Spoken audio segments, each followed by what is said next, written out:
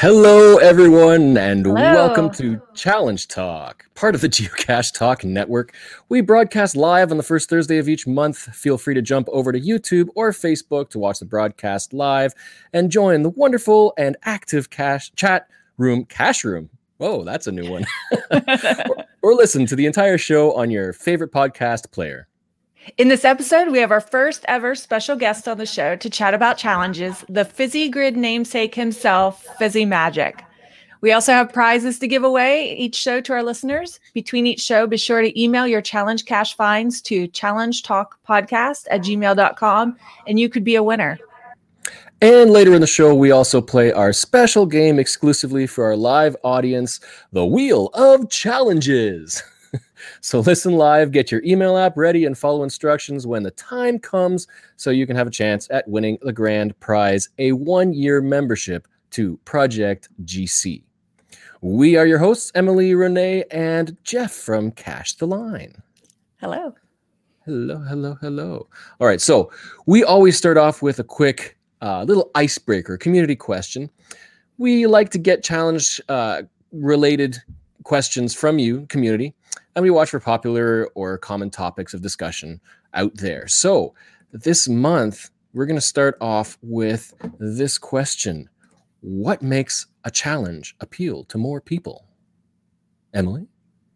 Well, my first instinct is to say hard, but doable. If it's not hard, it's not a challenge. I'll run a script sometimes for something, a Project GC script, and I've met the challenge and I didn't even try, so there's that. So finding something new that I can try to accomplish, put the effort in, but also know that I can do this with a little bit of work, with a little bit of planning, I can do something, and then I feel accomplished. And I say a little. I mean, it could be a lot. It doesn't have to be just a little bit of work. Yeah, and I kind of want to latch onto that more people part of the question, because I know like people who take up challenge caches, including myself, we love the challenge. We like higher difficulty, exploring and doing things we don't necessarily do. But I think there's a big draw to simple, quick caches. Like they don't all have to be high difficulty. They can be low. And it's weird because I think the longer you have a caching career and the bigger your stats are, the obviously the more challenge caches you could just go and sign because you already qualify. Right. So, but everyone has to start somewhere. And if they're all super hard, people are not going to try. They're just going to be turned off from challenge caches. Mm-hmm. Yeah, so I think it's good to have a wide range, and don't be ashamed of putting out those easy challenges because there's always going to be new people who even finding 1,000 caches is going to be hard. Right. And it has to be doable in your area per guidelines. So what's going on in your neck of the woods? Yeah.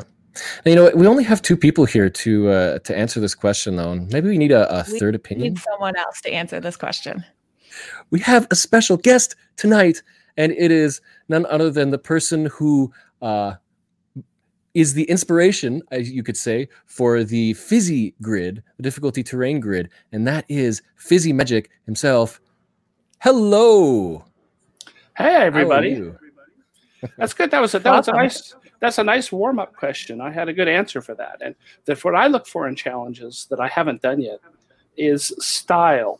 That is, it's got to be a challenge that is not just find N caches in XY county or something like that. It's got to be something that has a little bit of memorability to it, because what happens is I read about challenges, and there are so many challenges out there. It's the ones that stick in your brain that are the ones that you want to go out and finish. And that's the kind of challenges that I enjoy the most, or ones. And when I look back on it, I don't care particularly about what other people think of my statistics, but I really enjoy looking back on the things that I've done and feeling like I did something with a bit of panache. I love that. That's a really good point. Yeah, it's like you can remember a specific cache and be like, I probably wouldn't have gone for that cache if it weren't for this challenge. And it's something that's really unique. That's right. Yeah, so we also update our monthly stats, our challenge statistics. And because challenges are getting a little more popular these days than over time, we look to Project GC, and they keep a public list of some of their generic statistics. So first of all, actually, you know what? I'm going to ask you, Fizzy Magic, how many active challenge caches do you think there are worldwide? I'm guessing probably something on the order of 40 or 50,000. Not too bad. Emily, what do you think? Oh, goodness. Because I could cheat and look at the notes, but yeah, I mean, I don't disagree. Well, as of about mid-afternoon, that was about 5 hours ago, there were 29,998 active challenge caches worldwide with the challenge in the title. Okay. Just doing an attribute search, there were about 400 less. So there's about 25,578. And you know what? I'm kind of curious to see if it has crossed over to 30,000 for the challenge. Oh, no, it went up to 1. It's 29,999 with challenge in the title. Okay, someone tonight needs to hide a challenge during 30,000. Come on. So Project GC lists their specific details for all of the scripts. So this month there are 5,427 active scripts, and these are the individual things that handle those checkers. So one script could potentially manage 10, 50, 100 different challenge ideas, concepts, depending on how it's written. There are 34,126 unique challenges, so that's different parameter sets, and 41,088 active tags. So that would be unique checkers by GC code. So Project GC, so that includes archive caches and historic stuff, but they've got 41,088 unique individual challenge cache listings listed. So that's up by about... Active tags is up just over 700 since last month. And active challenge caches by attribute has gone up by 578. That number is going to be large because they were rolling out those attributes to existing challenge caches. Now, coming up to our news item, as of October 13th, all existing challenge caches should have the attribute added automatically. And from now on, it's up to the cache owner to add that attribute, that challenge cache attribute themselves. And ideally, the reviewer will catch it before it's published. So that's our way to identify challenge caches now, that attribute. So we also have a follow-up question from last month. Well, not so much a question, a feedback from Jokeerus, Jokeerus, about the challenge caching strategies. And so Kimberly says, I create a bookmark list broken down into categories such as challenge, date-related or location-based, icon-related, in the name, like titles with specific words, dog, guardrail, etc., or titles that start A to Z. A list for DT-related challenges or cache owner or reviewer-related owner names, and a list for challenges that have been met, and so forth. Some challenges obviously fit more than one list. So that's another way that people will strategize qualifying and finding those challenge caches. I tend to put them all into one list, but that's another good idea, separating them into topical stuff. A little easier. Yeah, because as we find a cache and think, oh, that'll work for that one, she knows right where to go in her list. Good. Yep. All right. Well, Fizzy Magic, tonight it's about you. Oh, I hope it's not about me, but it's about challenge. That's good. About your name, about Fizzy. Fizzy Magic I chose that name because I am a physicist. I've done particle, atomic, and nuclear physics, and I work at the Lawrence Livermore Lab, or I did rather. Well, actually, I still do. I retired in April of 2018, and I've been. That's not true. Sorry, 2019 of April, and then I've been coming back as a consultant recently. So I'm still working. And magic, because I'm a magician. I do magic. Oh. Oh.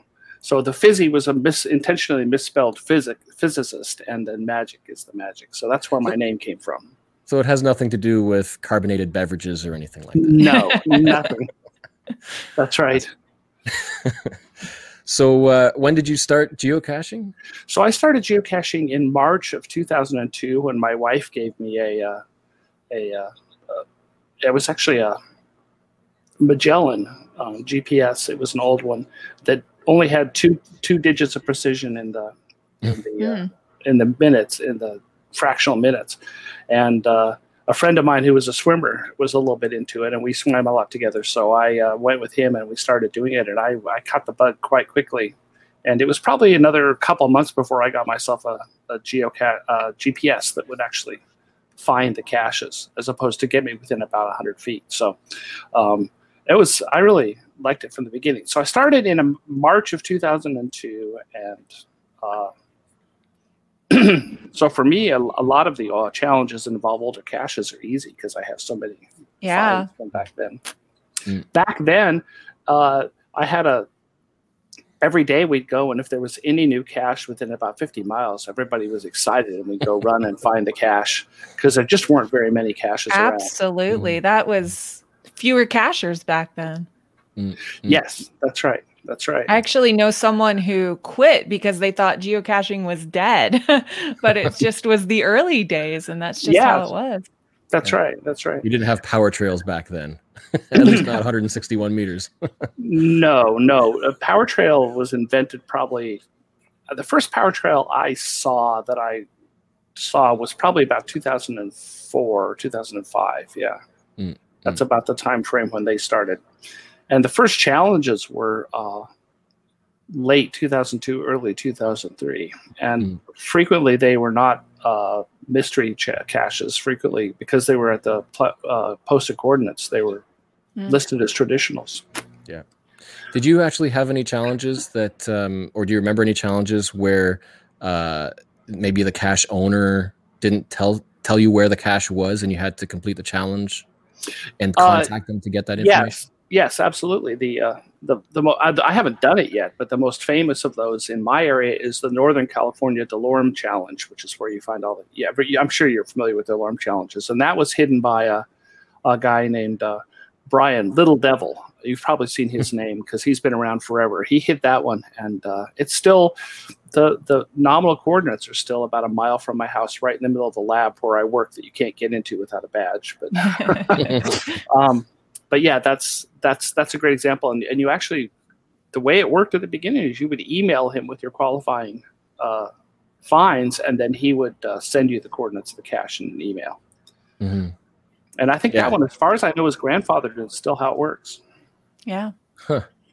Yeah, because I believe that's how the Oregon DeLorme is. You're supposed to email and get the coordinates because it's classic, old. Yeah, I'm kind of surprised that that has been able to survive all these years. Like, you could make changes to it and convert it into the way that challenge caches work now. But yeah, I mean, but I guess if he's responsive and still answering, then he is. He's very responsive. He was a reviewer for a long time, but he doesn't do that anymore. But he's still very responsive and very engaged. Good.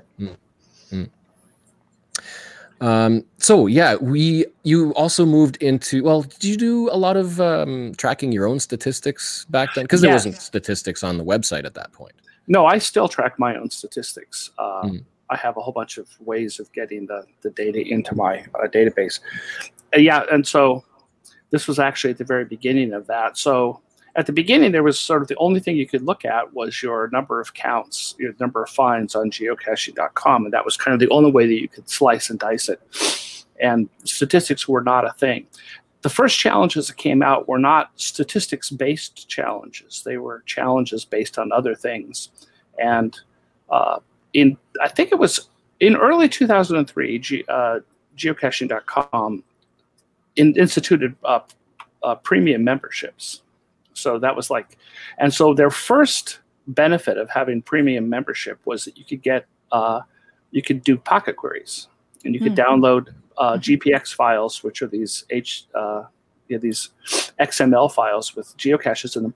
And at the time, then they also instituted this MyFinds query, where you could get a query of all the finds you had, and that would come down in a GPX file, and so at the time I thought, well, this is fun, and I had written some stuff in Perl, which is the world's worst programming language almost. But anyway, it's read only. It looks like monkeys hit a typewriter when you look at the code. But anyway, I'd written some stuff in Perl that would turn the Pocket queries into a ebook format that you could use on your Palm Pilots, because there were cell phones with internet connectivity were not a thing. Yeah. So when you went out to the field, a lot of people took printed pages with them, and I didn't want to do that. So what I would do is I would download a Pocket query and I would convert it to this ebook format, and I'd upload it to my Palm Pilot, so I'd have the description of all the caches available to me on the Palm Pilot. And so then when the MyFinds query came out, I thought, well, that's great. We can look at the MyFinds query and we can do what physicists do, which is do statistics on it. And so I wrote this program that would read your MyFinds Pocket query, and it would show you a bunch of different things, like how many miles you traveled and all this other stuff. And one of the things I came up with, this idea for a grid of the number of different terrains and difficulties you had found. And so it printed it out. It was a text printout. It wasn't anything fancy at all. And Kalia saw that, and he thought, wow, that would make a fun challenge. Find them all, which nobody, as far as I know, had done by that time. And so he made this challenge cache that has since become relatively legendary. So the challenge idea wasn't mine, but the idea of sorting the statistics by difficulty and terrain, which seems obvious in retrospect, that was my main contribution to that. Awesome. Yeah.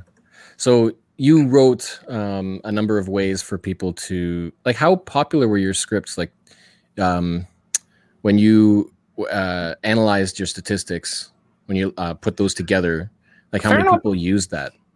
I didn't really keep track. A lot of people used them. They were fairly popular. I had this GPX to HTML script that would turn your GPX file into a bunch of linked pages that contained all the information about the cache. That one was pretty popular. Lil Devil, who we talked about just recently, he also wrote a script that did very, very similar things, also in Perl. And that was before I had discovered things. And then sort of at that time, there were a lot of us sort of working on ideas for how to make geocaching better. And so one of the things that I wrote into GPX to HTML was you could have a separate file that had the coordinates of all the puzzles that you had solved, and then it would change the coordinates of the GPX. It would spit out a new GPX file with those corrected coordinates, and it would also put that stuff into the HTML. And so that was the genesis of the idea of saving a database with your corrected coordinates in it. I can't claim that was a great idea because it's pretty blaringly obvious, but someone had to do it first. That's right. That was right. And so at the time, I wrote a lot of stuff, and the geocaching community was a little bit more tight knit than it is now. I'm not going to say that it's bad now; it's just bigger, and we would share a lot of stuff out there. And so I have another program that a lot of people use called PhysiCalc, which was originally called GeoCalc.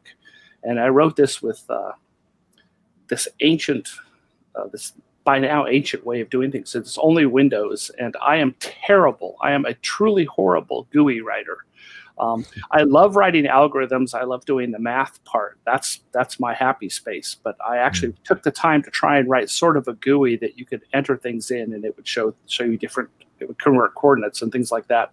And so I wrote that, and then I got a threat of a lawsuit from some other company that had a product called GeoCalc. So I renamed it PhysiCalc, and that one hasn't changed in several years because it uses a pretty outdated framework for doing the GUI part.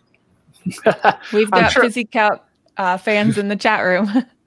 Yeah, that's great. I'm glad people still use it. I learned a ton writing that program about geodesy, which is how you make measurements on the Earth, and about I've taught myself a lot about how to think about directions on the Earth and things like that. So that's really fun.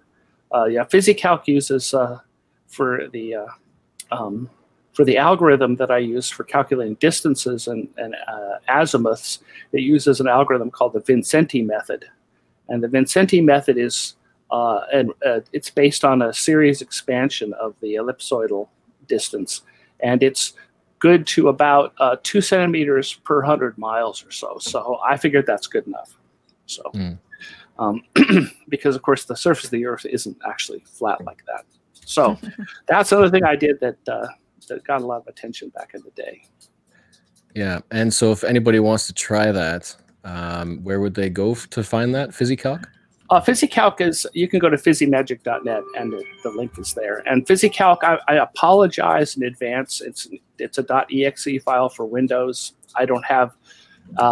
If I were more ambitious, I would have written a version of it in Python, which is my language of choice right now. And do a new GUI and made everything work well. Actually, I've written so much in Python of puzzle type solving stuff and geodesy type stuff. Like, so if you have 3 points in the distances to a common point, it'll find that point. It'll do all those kinds of things. But the problem with Python, of course, is it's an interpreted language. It's not compiled, so you don't get an executable file. And the other problem with it is that so you'd have to have a Python interpreter, although you can some people do package the interpreter in with them, but it's just harder to redistribute. It's harder for everybody to be able to use. But if anybody's interested in seeing that, of course, they can always contact me. I'm always willing to share stuff.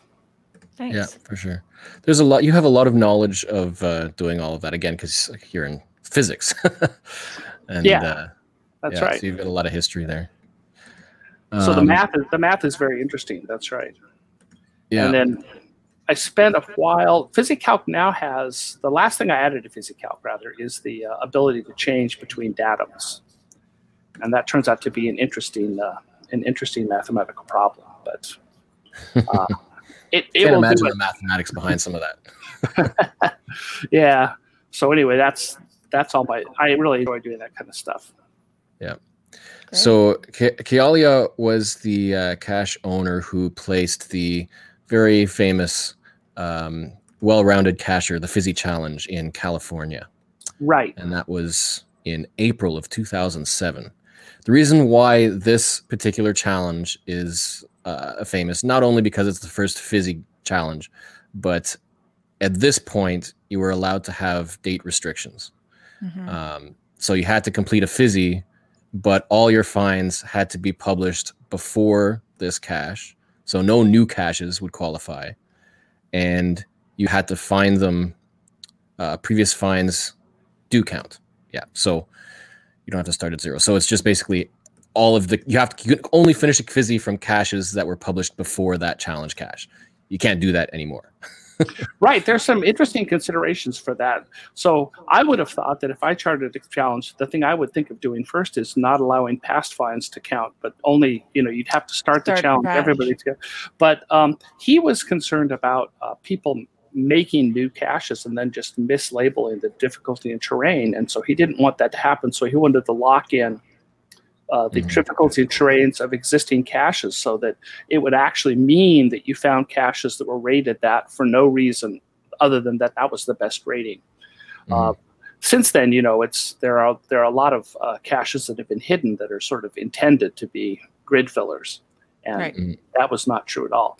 So I knew he was going to hide this. And so a week before he released this challenge, I went out and hit a 4.5/5 cache, which is right now it's I hope it's there actually. It's a bottle floating about 15 feet down underneath the surface of a nearby lake.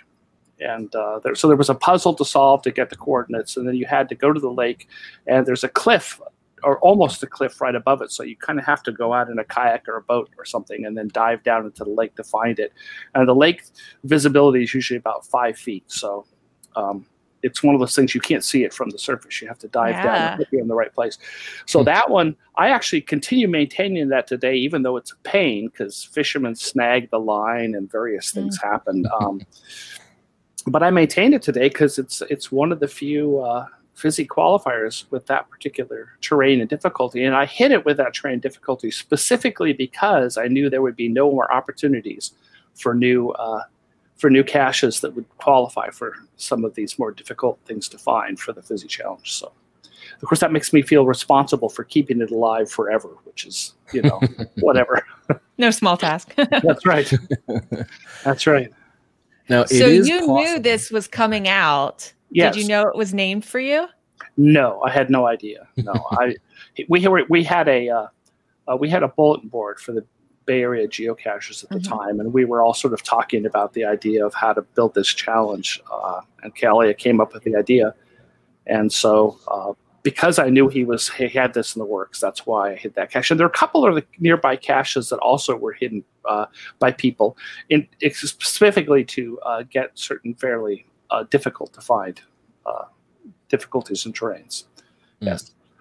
I felt constrained to make it an actual 4.5/5 cache. I don't know how constrained I would be today, but certainly we were back then.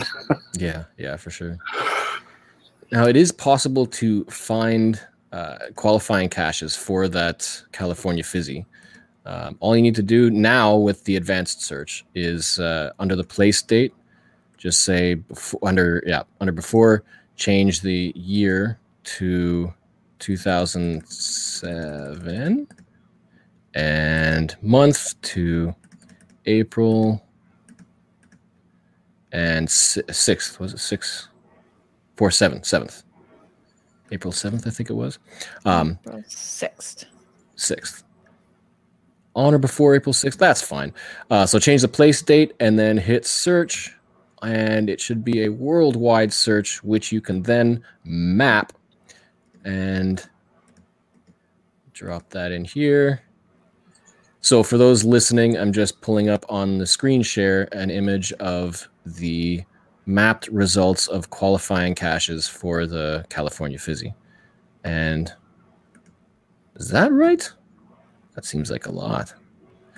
Okay, it is going to be a lot of results. There are some difficulty and terrains that are extremely rare, and I'm trying to remember which ones they might be. But it's a fun one to do because you might have thousands of caches around you, but that's reduced down to probably hundreds tops within a doable region.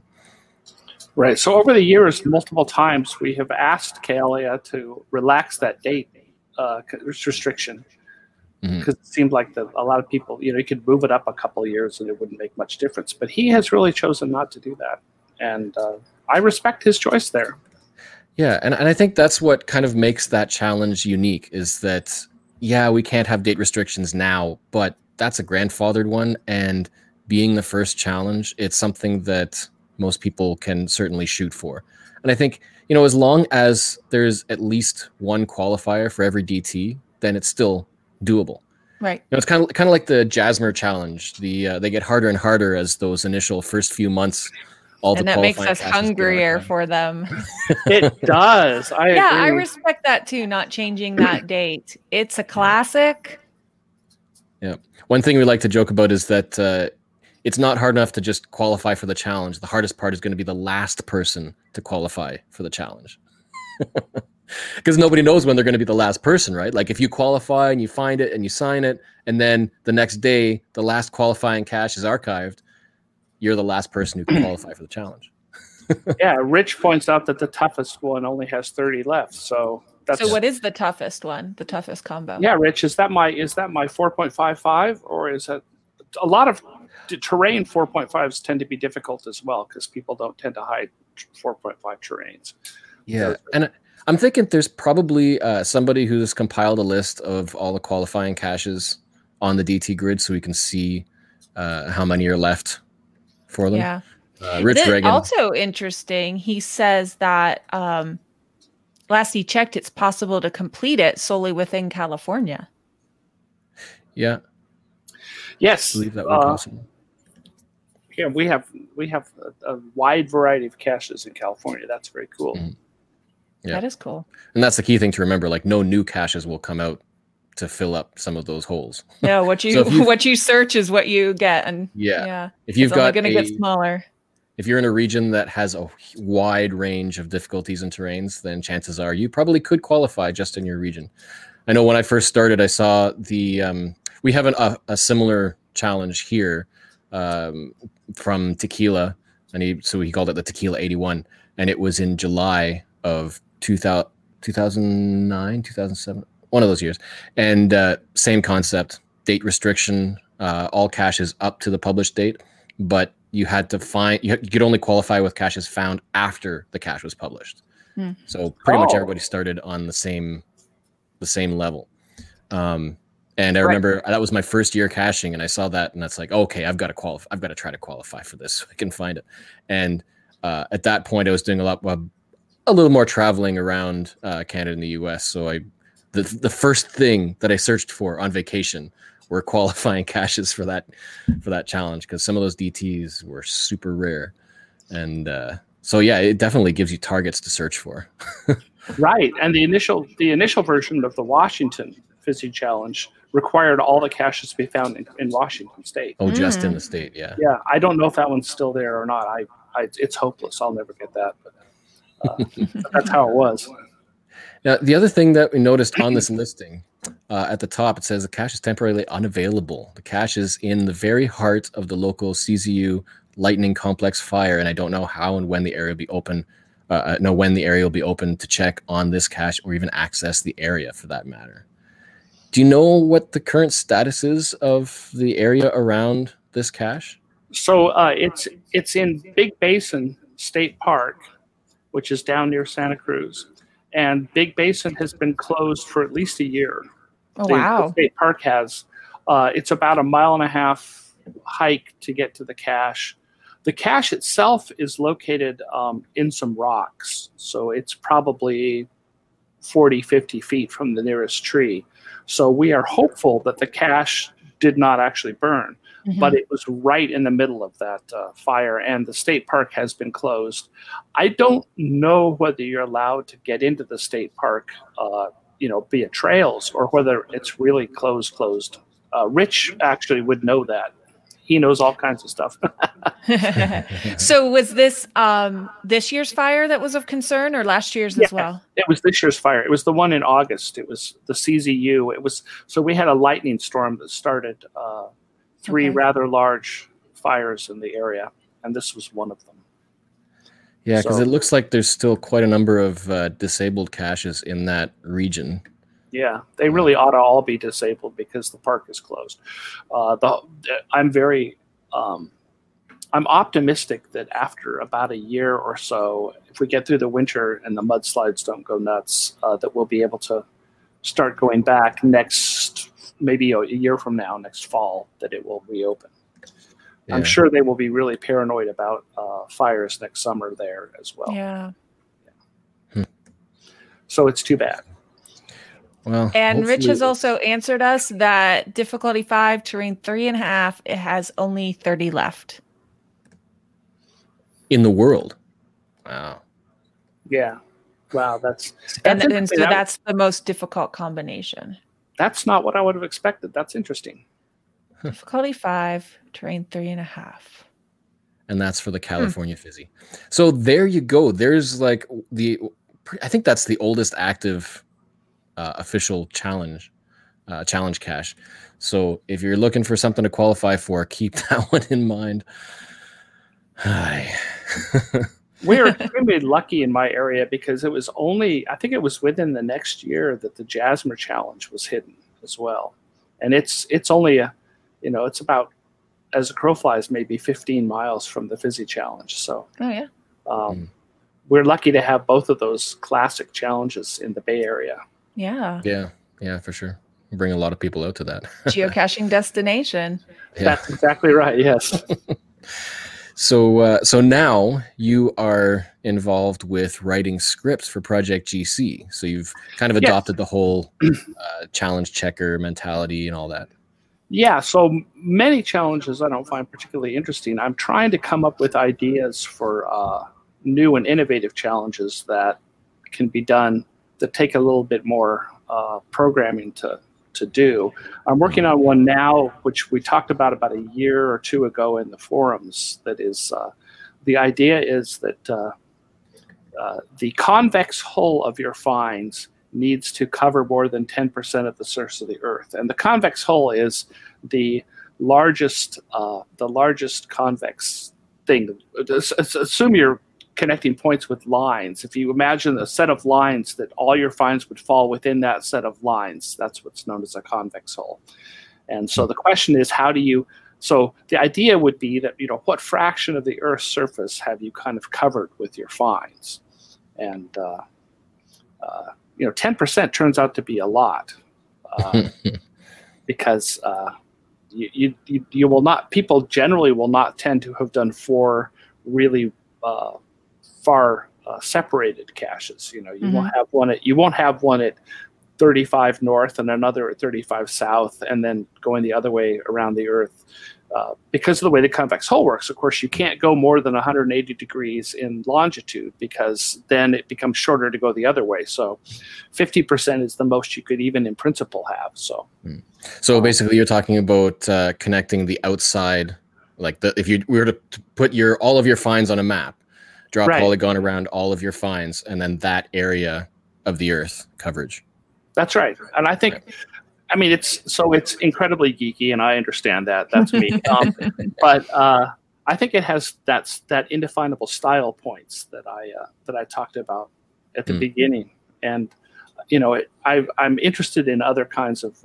I haven't thought of any really clever challenges recently. One of the ones that I enjoyed doing the very most was inspired by a cache I saw in southern New Mexico, which is where you had to have found caches where you climbed 100,000 feet to reach your caches. So you can only do 1 cache per hike. And you got the starting point on the trail was the beginning, and where the cache was at the end, either up or down. You could store that height differential as a, and then you'd sum all those up, and you would, if you had to reach 100,000 feet. See, and I think that's a good example of a challenge that, to my knowledge, that wouldn't be publishable now post-moratorium, right? Because it's fairly subjective. Because somebody might say, well, I started way down at the sea level, down at the bottom of the mountain. Somebody else may have started halfway up. So how do you calculate or know for a fact what the actual altitude change is? Right. So if people published trailheads more consistently, then you would really be able to do this using the Google Maps API or something like that. Which is I think that's one of the things that we lost in the conversion to the new challenges, was the ability to do challenges like that are still quantifiable, but that you can't program easily. So I think the closest that we get to that is just total altitude. So the coordinates of the cache, the altitude above sea level is retrievable, and I believe that is usable in post-moratorium challenges. Yeah. That's right. So that was actually one of my favorite challenges, is the one feet in the sand, head in the clouds, something like that, where you have to go from someplace between -0 to -500 all the way up to 14,000 feet in 500-foot increments. And I took a trip to Colorado to finish that off on Pikes Peak, as a matter of fact. So nice. That was a lot of fun. That's the kind of challenge that appeals to me, because it feels like it has some style associated with it. I've done geocaches from 250 feet below sea level all the way up to 14,000 feet. That feels stylish to me. And I think it seems a little more satisfying on screen as well, because you can get a grid of those bands and you can see how many qualify in each of them, and it's really easy to to qualify and and search for qualifiers. Now, you said that there was a special Fizzy, an ultimate Fizzy that was published recently. Yes. So that's Alamogo. So Alamogo started caching about 3 months after I did. He was someplace in May or June of 2002. And so Lee is a short guy with an unending supply of energy, and we cached together. He lived in Alamo, which is very close to me at the time. He now lives in Nevada, and we would do a lot of caching together. I still remember the hike we did up in the Mount Diablo State Park. We left the car and we went down and found a bunch of caches. It was quite a hike, a lot of elevation, and then the sun was starting to go down, and it was 5:30 or 6 or something, and Lee said, there's one more cache. It's only 3/8 of a mile away. And I looked at my primitive at the time topo map on my GPS. And I said, yeah, it's 3/8 of a mile away, but this thing shows that it's down 1,000 feet. And he said, there's no way. That's not possible. And so sure enough, this cache was down 1,000 feet. And we ended up having to bushwhack back up. It got dark. We had... Amongst 5 of us, we had one flashlight, and we kind of stumbled back to our car at the top of Mount Diablo well after dark to find a ranger sitting there waiting for us because the park was closed. And he threatened to fine us some huge amount of money, and Lee managed to talk him out of it. So he gets credit for that. that's a good Alamogle story. So anyway, Alamogle and I, he hit a challenge called the Ultimate Fizzy Challenge, which at the time was the most difficult. He had to have found fizzy challenges in 5 states. And yes, he is the Sheldon Cooper of geocaching. I am, I guess. Yeah, that's right. So anyway, so Lee hid this Ultimate Fizzy Challenge in my front yard. And it has probably cost me about $150 in sprinkler heads because you think I'm kidding, but I'm not. But what's really wonderful about it is every once in a while somebody will come up and ring the doorbell and introduce themselves as having, and it's really a fun thing for me. So I don't mind at all. The sprinkler heads are worth it. Now you can show that page if you want. Yeah. So what was the qualification for that? You need to have done 5 fizzy challenges in 5 separate states. I believe that's the only thing. Yeah. For all of you obsessed with Ultimate Challenge caches, this one is for you with a special prize at the end. All you need to do to qualify is to have completed and logged online 5 fizzy challenges, well-rounded cache, Area 81, fizzy, etc., in at least 5 states, provinces, countries prior to your find on this log. And the cache is at the posted coordinates. That's right. Straightforward. So now everybody knows where my house is. They can come and rob me in the night. That's fine. I have dogs. Yes. Found in January. So it's not as... Well, it is also a 5-5. It's funny because fizzy challenges, some of these older ones are like 5 difficulty, 5 terrain, but we can't rate anything higher than that. So they get harder and harder, but they're still just 5 just 5. Mm-hmm. Yep. That's absolutely right. But the fizzy challenge for me was a 5-5. So it took me, I don't know when I logged it. I think I logged it in 2012 or something. It took quite a while before I finished my first one. I'm not a prolific finder at all. I'm only slightly over. I've been doing it almost 20 years, and I'm only over 10,000 finds. So, but that's the challenges have actually been pretty interesting for me to do. I really appreciate both kinds of challenges. The challenge types that require you to go out, set out, and do something. But I also enjoy challenges that required me to do, some database programming on my own finds. Which by the way, I always keep a parallel database of my finds from the one that geocaching keeps for us because I started early and I just have never been able to stop. Yeah. And I actually know my cache to cache distance because I record the location at which I found the cache, even for multis and stuff like that. So I really know my cache to cache distance and don't have any things like, there's a cache someplace that's like at the bottom of in the middle of the ocean that has true coordinates, but those things don't count. So I still do that for myself. Yeah. I really enjoyed the mining my data to see what I would have to do. Recent challenges that I've done have been birthday challenge, finding a cache on its birthday for 1 through 12 years. That's good. I've enjoyed doing, obviously, just finished the Jasmine challenge last year. That was a lot of fun. Yeah.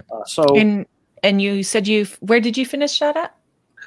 Potter's Pond in Utah, which is a spectacular location, and that's a really great cache, and I can't recommend it highly enough. It's wonderful. I have still not done the cache that Rich was talking about down in Southern California, which is the oldest cache in California. I think it's called Phil's Cache, and I haven't done that one yet. So I went down to San Diego this year, but it just didn't feel right to go off and do that one. So do you have a map of the oldest caches in each of the states?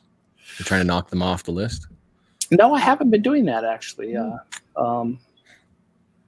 No, my caching career has been highlighted by serendipity. So about a month after I started caching, I took a trip to Georgia for work, and I went and I found this cache, the nearest cache to my hotel in Roswell, Georgia, turned out to be one of the ape caches. Oh, wow. And so I completely by accident found an ape cache like within a month of starting geocaching, which I thought is pretty hilarious if you think about it. And so and I've, a fair number of things like that have happened where I find these caches and they turn out to be people later, 15 years later, think they're fantastic. So that's a lot of fun. That is great. As you cache longer, you need to figure out ways to keep it interesting. And for me, as I was telling them earlier, urban traditionals don't do it for me. Unless it has a lot of favorite points and it's a gadget cache, something like that, it's fantastic. But for the most part, mostly I do puzzles and where it goes and stuff now.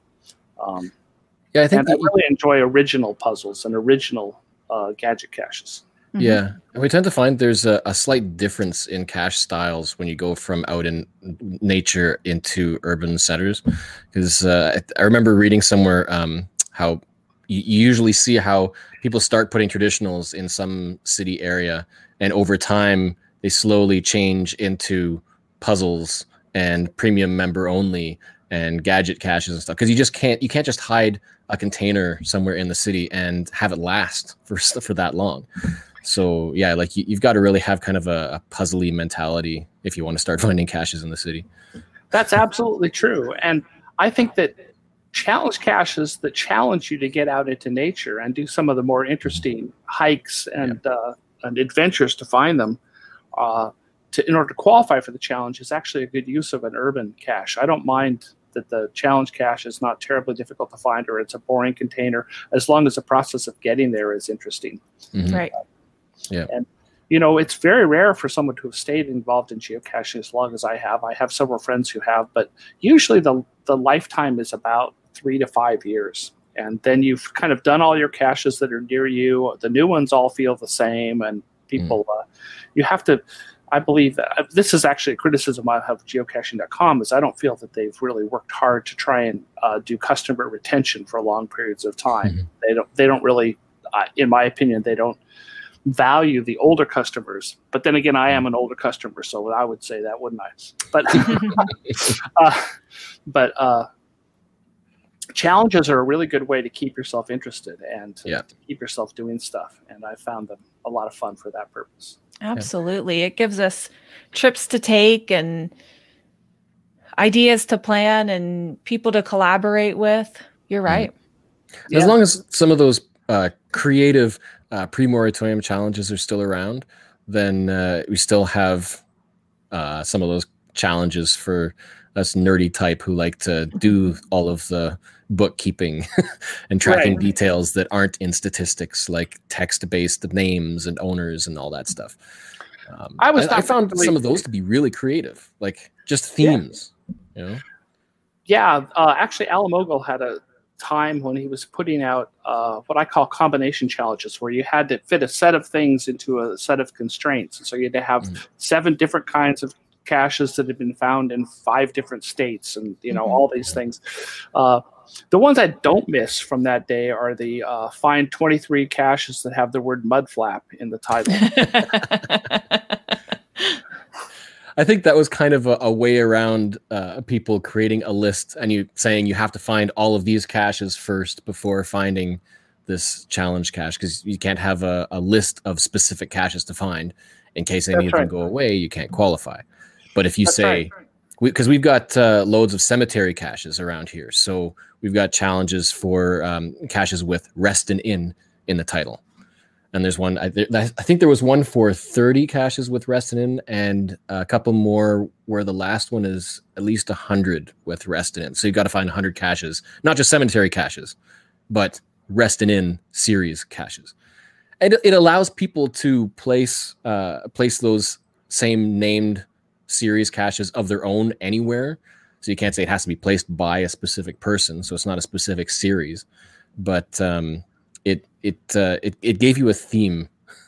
It was just kind of frustrating because sometimes there were cemeteries with different names and they don't qualify for the other one.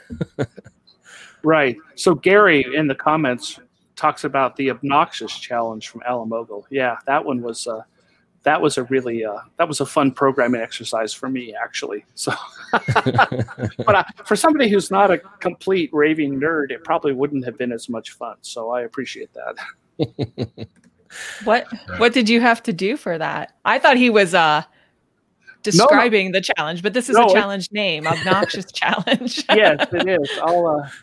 I'll try and find it just a second. I think I found it. So yeah, the owner of that one has got to know that whatever the qualifiers is, nobody's going to enjoy it. Okay, so that one is GC 4461G. You might want to bring that up. It's so the requirements are that you had to find 7 caches that each start with a different letter used in the word obnoxious. So you had to do all 7 letters in obnoxious, 7 different cache types, 7 different years being hidden, 7 days of the week you had to find them by 7 different cache owners and in 7 different counties. That's quite a matrix. It is. And I've sat on the couch many nights and done searching through my finds, trying to figure this out. I don't shy away from that. So those ones like that. What do we call bookkeeping challenges? I'll do it. If they still exist, I'll do it. So now here's the other strategy for some of these old ones. If Project GC doesn't show a checker with their add-on, somebody else might have created one and used the output in their log. So if you scroll back past, you might be able to find a checker that already exists. No.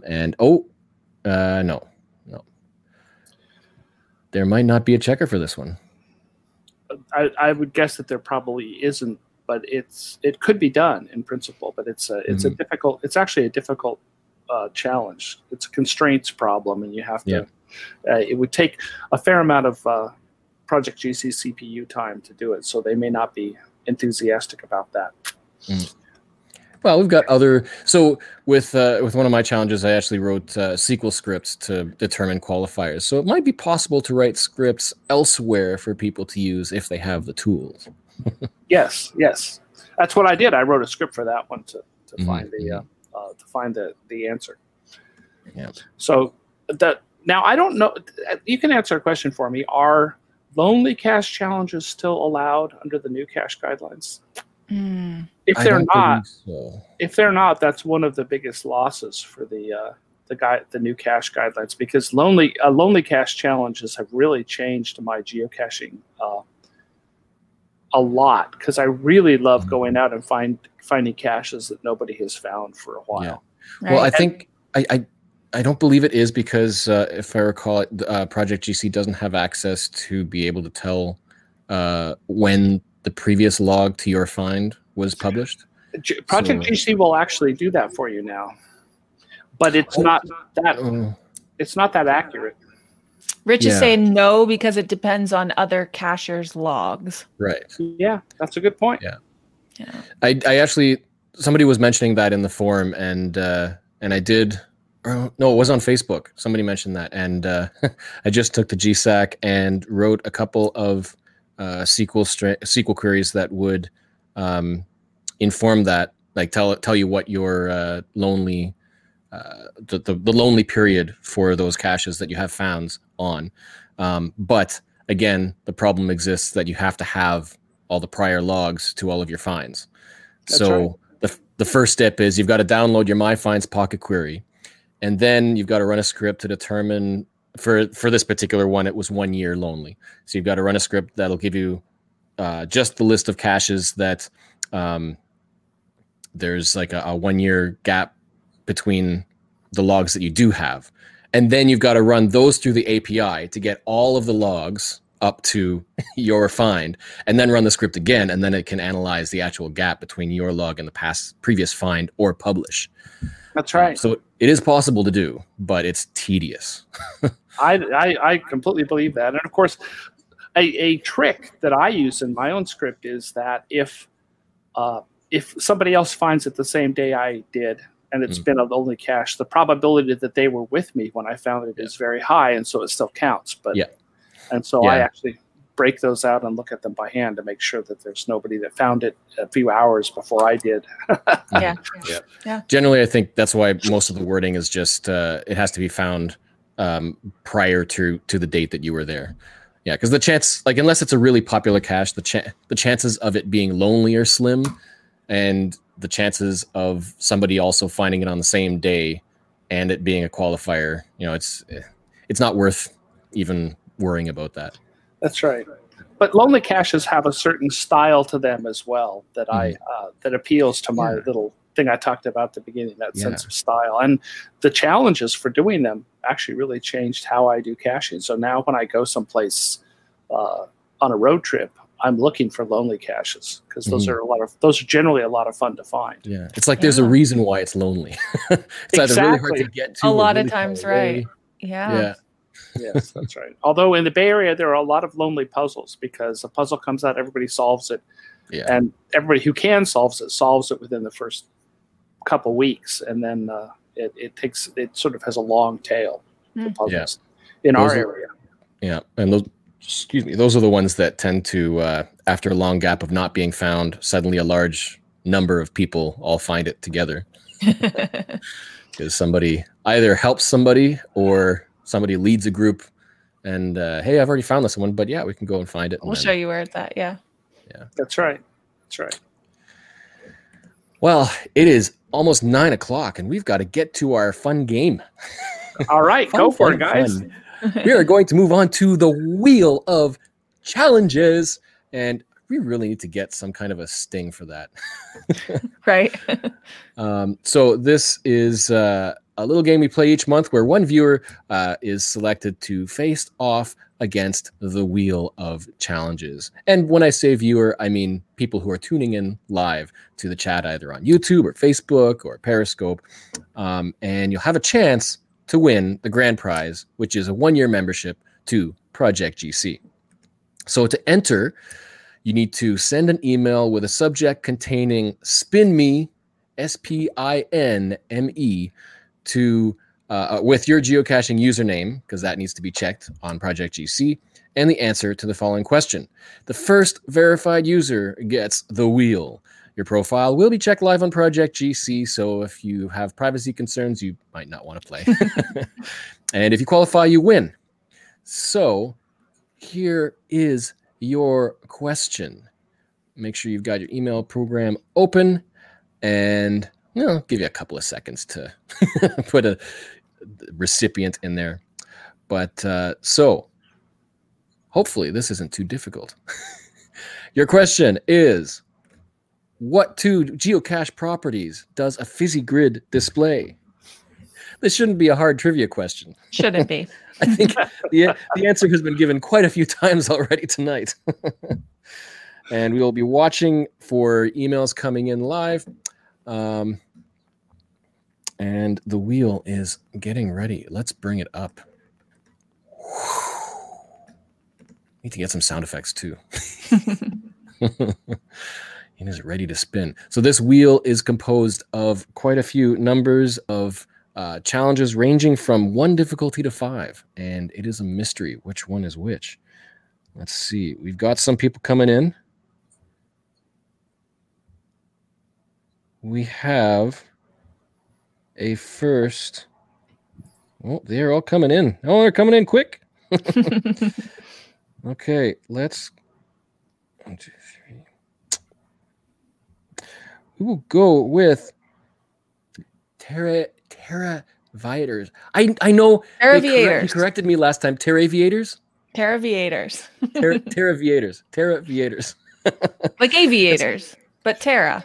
Yeah, he's been around roughly forever. Roughly. They have correctly said it is the DT, or difficulty in terrain, grid. So that is the username. We will try Terraviators. I don't know why I have such a difficulty saying it.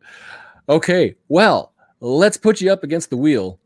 You're going to hit that spin button.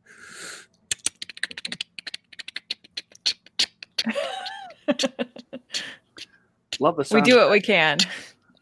GC 9119D, 31 dates of tree climbs. And what is that? That is a new one that was just published in October in Ontario from Carney Gruel. It is a 5 difficulty challenge where you must have found one cache that has a tree climbing attribute on each of the 31 days of the month, 1 to 31. They don't have to be in the same month, just each of those dates, 1 to 31, has to have a tree climb cache find on it. It has a Project GC checker. It is a 5 difficulty. Oh, I know I don't qualify. I haven't climbed a tree for a cache in years. There aren't enough of them.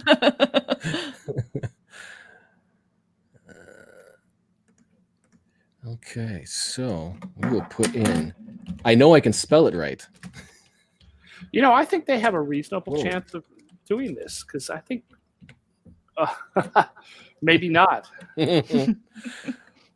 Does he qualify? Checking does not qualify. Oh, you have to climb more trees there.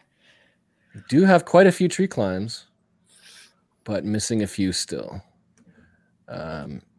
Anywhere in the world. So the results. So 1, 2, 3. Yeah. So it doesn't show the dates that you still need, but you've got quite a few.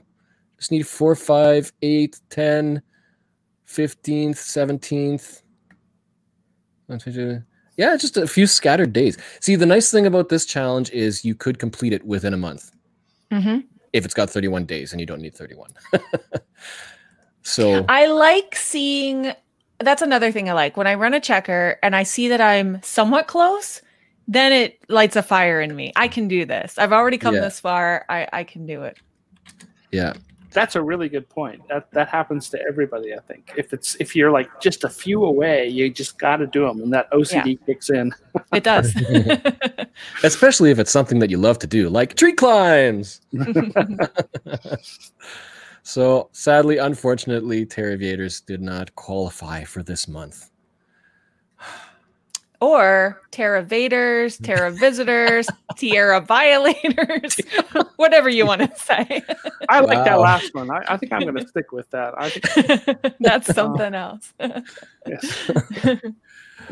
Well, there is still another chance, because we also do a monthly challengers little game where every month we give a congratulatory shout out to listeners who email us proof of qualifying and logging a challenge cache during the prior month.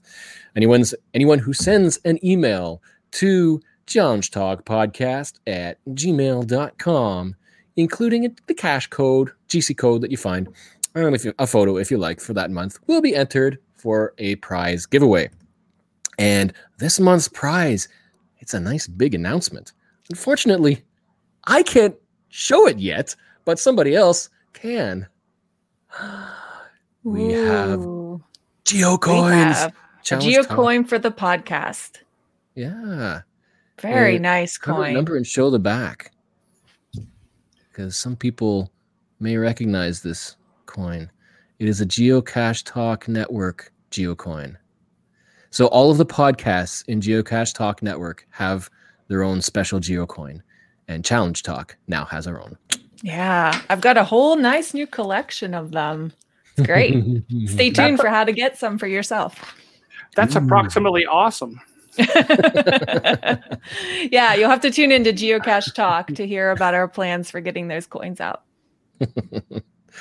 So that's the prize for this month. So we're going to highlight a few interesting challenges that people have sent in just over the past month. First off, we have one coming in from Butterfly Girl. It is GC8Y6KW, the I Love the Night Life Challenge. And it is right here. This cache, you just have to find 100 caches with the recommended at night attribute. So for the most part, I mean, that would encourage you to get night caches, generally. I think there are some that might have recommended at night just because you could do it in daylight, but it's more fun at night. But I think the intent, the spirit of this cache is night caching. So I thought that was kind of a neat one. Yeah, absolutely. And that is obviously one that can easily be done post-moratorium rules. We have another one in from Gary of the GBs, who has sent us one called the name is interesting. It's a Red Baron challenge. It's a Romeo Bravo BABBB Red Baron challenge, not the 20. Tongue twister. Romeo Bravo Red Baron, be a better benchmark buddy, not the 20 challenge. Think of the song 20. I have no idea what this song is. 10, 20, 30, 40, 50 or more. The Bloody Red Baron was rolling out the score. This challenge requires not 10, not 20, not 30, but 365 days. The requirements for this are kind of intense. You have to find 11 of all of the non-traditional cache types. You have to find a minimum number of each type to fill up the 365-day grid. So you have to find a cache on every day of the 365 days using non-traditional caches, but you can have up to 40 traditional caches. But you need a lot of other types. I ran my checker. I don't qualify for this. But it doesn't, I need to figure out why. I didn't look that far. Yeah. Because basically you need to have one mega event, one webcam, 5 or more Waragos, 5 or more Cedo events, cash in, trash out, 10 or more virtuals, 15 or more Earth caches, 20 or more letterbox, 25 or more multis, 30 or more events, and 35 or more unknown caches, and up to 40 traditionals. So if you've already filled your grid once, you might qualify, but it depends on how many traditionals you found. Mm-hmm. And I ran it just earlier this afternoon, and I was like, yes, qualify. Not going to find it, but qualified. So well done, There's a nice Gary. little twist on the 1 year grid. Is this the right Gary who says, and don't forget to mention how to find the final? That is the Gary. So the final, let's see. I saw it somewhere around here, the information for it. Yeah, the cache is not placed at a specific page coordinates, at the page coordinates. To find a location, look for all nearby benchmarks to find the location of benchmark number Q428/MK2132. So he's also put the cache actually in the additional waypoints as a final location, but the fun for this one is trying to find the benchmark. And I suppose at that point, that's where the cache is hidden. If you look at it on the map, it is a bonus benchmark. Posted coordinates are right in the middle of the Yeah, don't go there. Yeah, don't go play in traffic.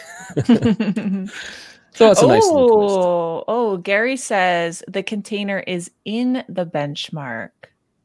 I just found one last month for the Geo Challenge of the month that had a lid. I wonder if that's kind of the same thought. Yeah, because some of them, the lid of the benchmark, sometimes they are loose. Yeah, this lid, it was a hinge and it opened up, and it was protecting a rod in the ground, and the rod was the benchmark. Yeah, we have one or two like that in town just here. I saw that at a corner of a sidewalk. There's like a little cover. You never think about lifting one of the lids, but yeah, if you lift it up out of curiosity and look inside, there's a little pole with a benchmark inside. Yeah. That makes sense. That's a good theme. I like that. Oh, we have the wrong banner up. What is the GC code for this? Whoops. Yes. There we go. GC73KFN Romeo Bravo BABBB Red Baron challenge, not the 20. Long challenge names. So next up, we have one from AWOL GC8ZZF5, ZZF5, 20 years of geocaching challenge. Now, if you've completed your Jasmer, you don't qualify for this necessarily. For this challenge, you have to find at least one cache. At least one cache in 2001, at least 2 caches hidden in 2002, 3 in 2003, all the way up to 20 caches hidden in 2020. I would think the last maybe 2/3 of that is pretty easy, but that first third could be pretty hard. Could be. I like it. I'm curious. The challenge for me would be the 2020, actually. Right? Did you get out this year? Yeah. Well, no, it has to be hidden this year. So it's not just get out caching. Oh, yeah. So did other people get out? Yeah. Right. How active have people been hiding new caches this year? Yeah. So it's a nice little twist. I've seen the Baker's Dozen challenges that are similar to that one, where it's 1, 2, 3, 4 up to 13, or Fibonacci sequence. 1, 2, 3, 5, 8, 13, etc. But this is a nice kind of a simple twist on the Jasmer, adding a little more challenge. Yeah. And next up, we have one from Curious KDB, who sent in GC4HWFK, the Fizzy Challenge All-Terrain of Challenge Caches. Now, see, this one, when was it published? It was published in 2013. So it's pre-moratorium. And this was, I kind of am interested about this. Okay, so you could publish challenges that are like mini fizzy challenges, where you have to have a line or a column of a specific difficulty or terrain. So there are a series of mini fizzy challenges or fizzy mini challenges for terrains 1 through 5. This challenge requires you to have found each of those 9 caches. 9 caches plus the challenge placed for finding those. Yes. So obviously all you those wouldn't be able caches to log plus 9 challenges to find this challenge. Yeah, you wouldn't be able to log those mini challenges unless you qualified. Mm-hmm. So you basically have to have a fizzy grid, but you have to complete the fizzy grid and find those caches, log them found. Yeah. So that I know. See, the reason why I question that is because it's requiring finds on existing caches. And I didn't think that was even possible pre-moratorium. And I'm curious, and Curious KDB's in the chat. Can you answer, what's kind of the radius of those challenge caches? Like how far spread out? Yeah. I think GT challenges. There might be a bookmark list. So unfortunately, these this challenge cannot be completed because at least one of those mini challenges is archived. So I went to one of the pages just to see. My belief was that for each one of those, you have to have filled out that entire row, that column of the fizzy grid. So if you find all 9, then you will have finished your fizzy grid. Mm-hmm. But looking at Curious KDB's find log, it looks like they haven't found the one that was archived, but they were allowed to log it as found anyway. Oh, that's good. That has to be. So, and it says they're all within 20 to 30 miles of each other. Yeah, and that kind of makes sense if it's a series. It's a good way to encourage people or give people a way to work on a fizzy grid and still get finds or qualifications along the way. Mm-hmm. Actually, there's 2 of them that are archived. Terrain 3.5 and Terrain 1.5. Yeah, interesting. So I thought that was a little discussion point. Yes. I love hearing what other people are finding. It's very interesting what's out there. Yeah, how people think outside the box and whatnot. So Curious KDB also sent in GC18AWE, New Hampshire's high, low, north, south, east, and west challenge. So this is a 4.5 difficulty challenge where you've got to find a cache. Basically, the highest cache, the lowest cache, most north, south, east, and west point of New Hampshire, or closest to those points. I like it. I love map-based challenges. The highest point of New Hampshire, there's, at least according to this listing, there's 3 caches at or near the summit of Mount Washington, which is the highest point. So you got to find the closest cache to the summit of Mount Washington to qualify for the high point. And I guess that is actually a good qualifier, because as those get archived, then it just, the qualifier changes. It changes with time. Mm-hmm. Yeah. So it's not a list of these specific 3 caches. It's just the closest cache to the summit. And the low point is within 0.5 miles of the ocean and less than 100 feet of elevation. Makes sense. I guess because the low point of New Hampshire would be ocean or sea level. So within half a mile of the ocean and that elevation. North, south, east, and west. So yeah, I thought that was kind of neat. Gets you traveling around New Hampshire. So of those, not just those 5, but a whole bunch, we can't highlight every single challenge cache. So of everybody who has sent in their challenge qualifiers for October, we have randomly chosen a winner.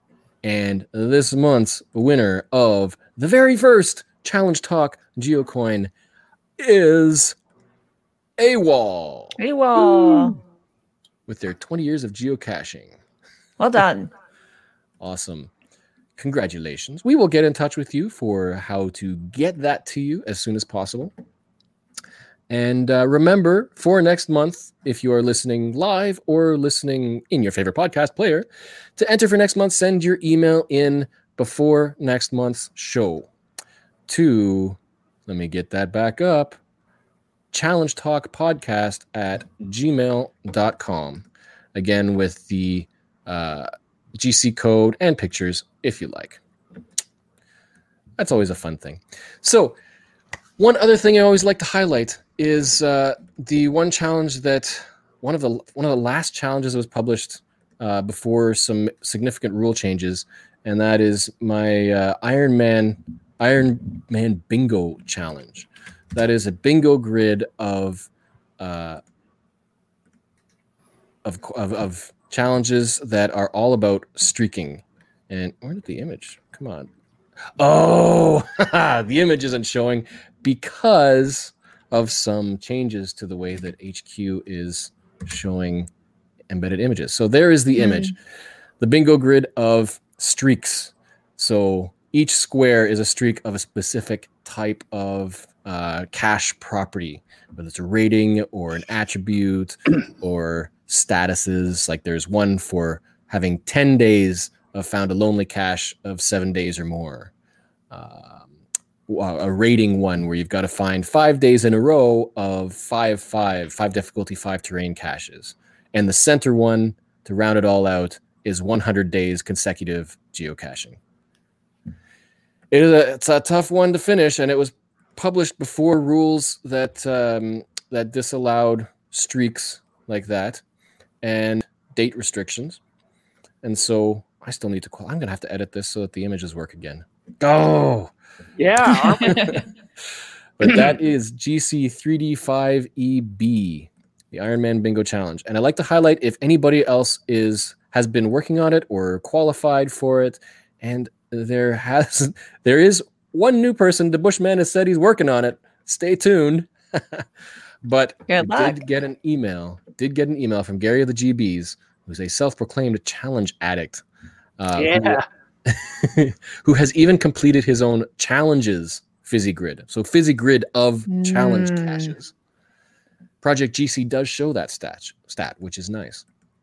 But he has qualified for the challenge with the top row and the upward diagonal. So he's got row 1 and B5 to O1. So he's qualified for the challenge.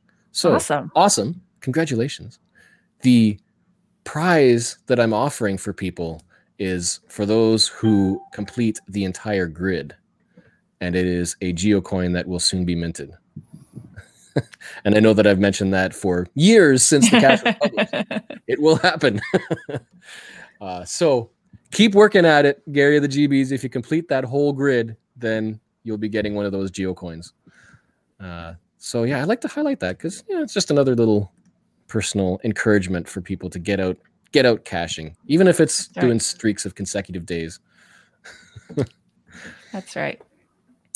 So, and I would like to say from Sharon in our chat tonight, be like Sharon, who says the show inspires me to find at least one challenge cache every month. I love that. Absolutely. Thank you, Sharon. And keep on sending in your accomplishments. I love to hear about them. Yeah, we love getting in those emails. It's always great to see one pop in with a qualifier. It's great to see. So, any other closing thoughts? Anything that you might want to add to this topic about the fizzy? I should have a can of pop here somewhere. I think it's really great to put a face to the word fizzy. So many people don't even know you're a person, that it was named for you. Yeah, they may have thought that you named yourself after the fizzy grid. Yes, that's right. So one time somebody came to the Ultimate Fizzy Challenge, and they came and rang on the doorbell, and I was in the middle of a Bible study in my house with all these sort of 20-something people. And they all said, "Wow, you're famous." And I said, "Yeah, I'm famous in an extremely limited space." Right, right. Yeah, I'm a very small fish in an even smaller pond. That's right. That's right. So, by the way, I encourage people to get on the forums and join in my campaign to try and get geocaching to explain what they have done to images. They,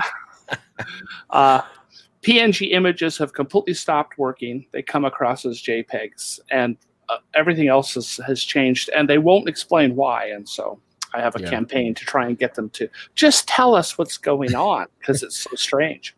Yeah, it's kind of a difficult topic because it's kind of technical, and a lot of people might be whoosh right over their heads. Right. But yeah, it affects everybody really across the board. That's right.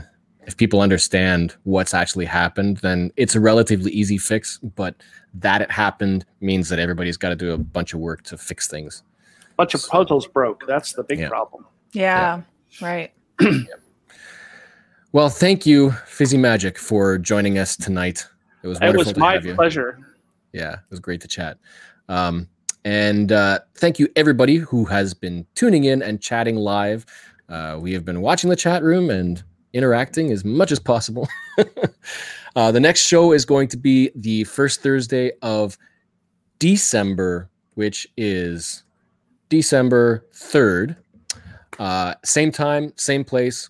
Watch social media, tune into Geocache Talk Network, subscribe, like us on Facebook, and you'll get all the news. And remember to send in those emails so that you can win a GeoCoin each month. And on that note, I don't think there's anything else. And so, thanks for watching and listening. We will see you next month. Thanks, everyone. Good night. Good night.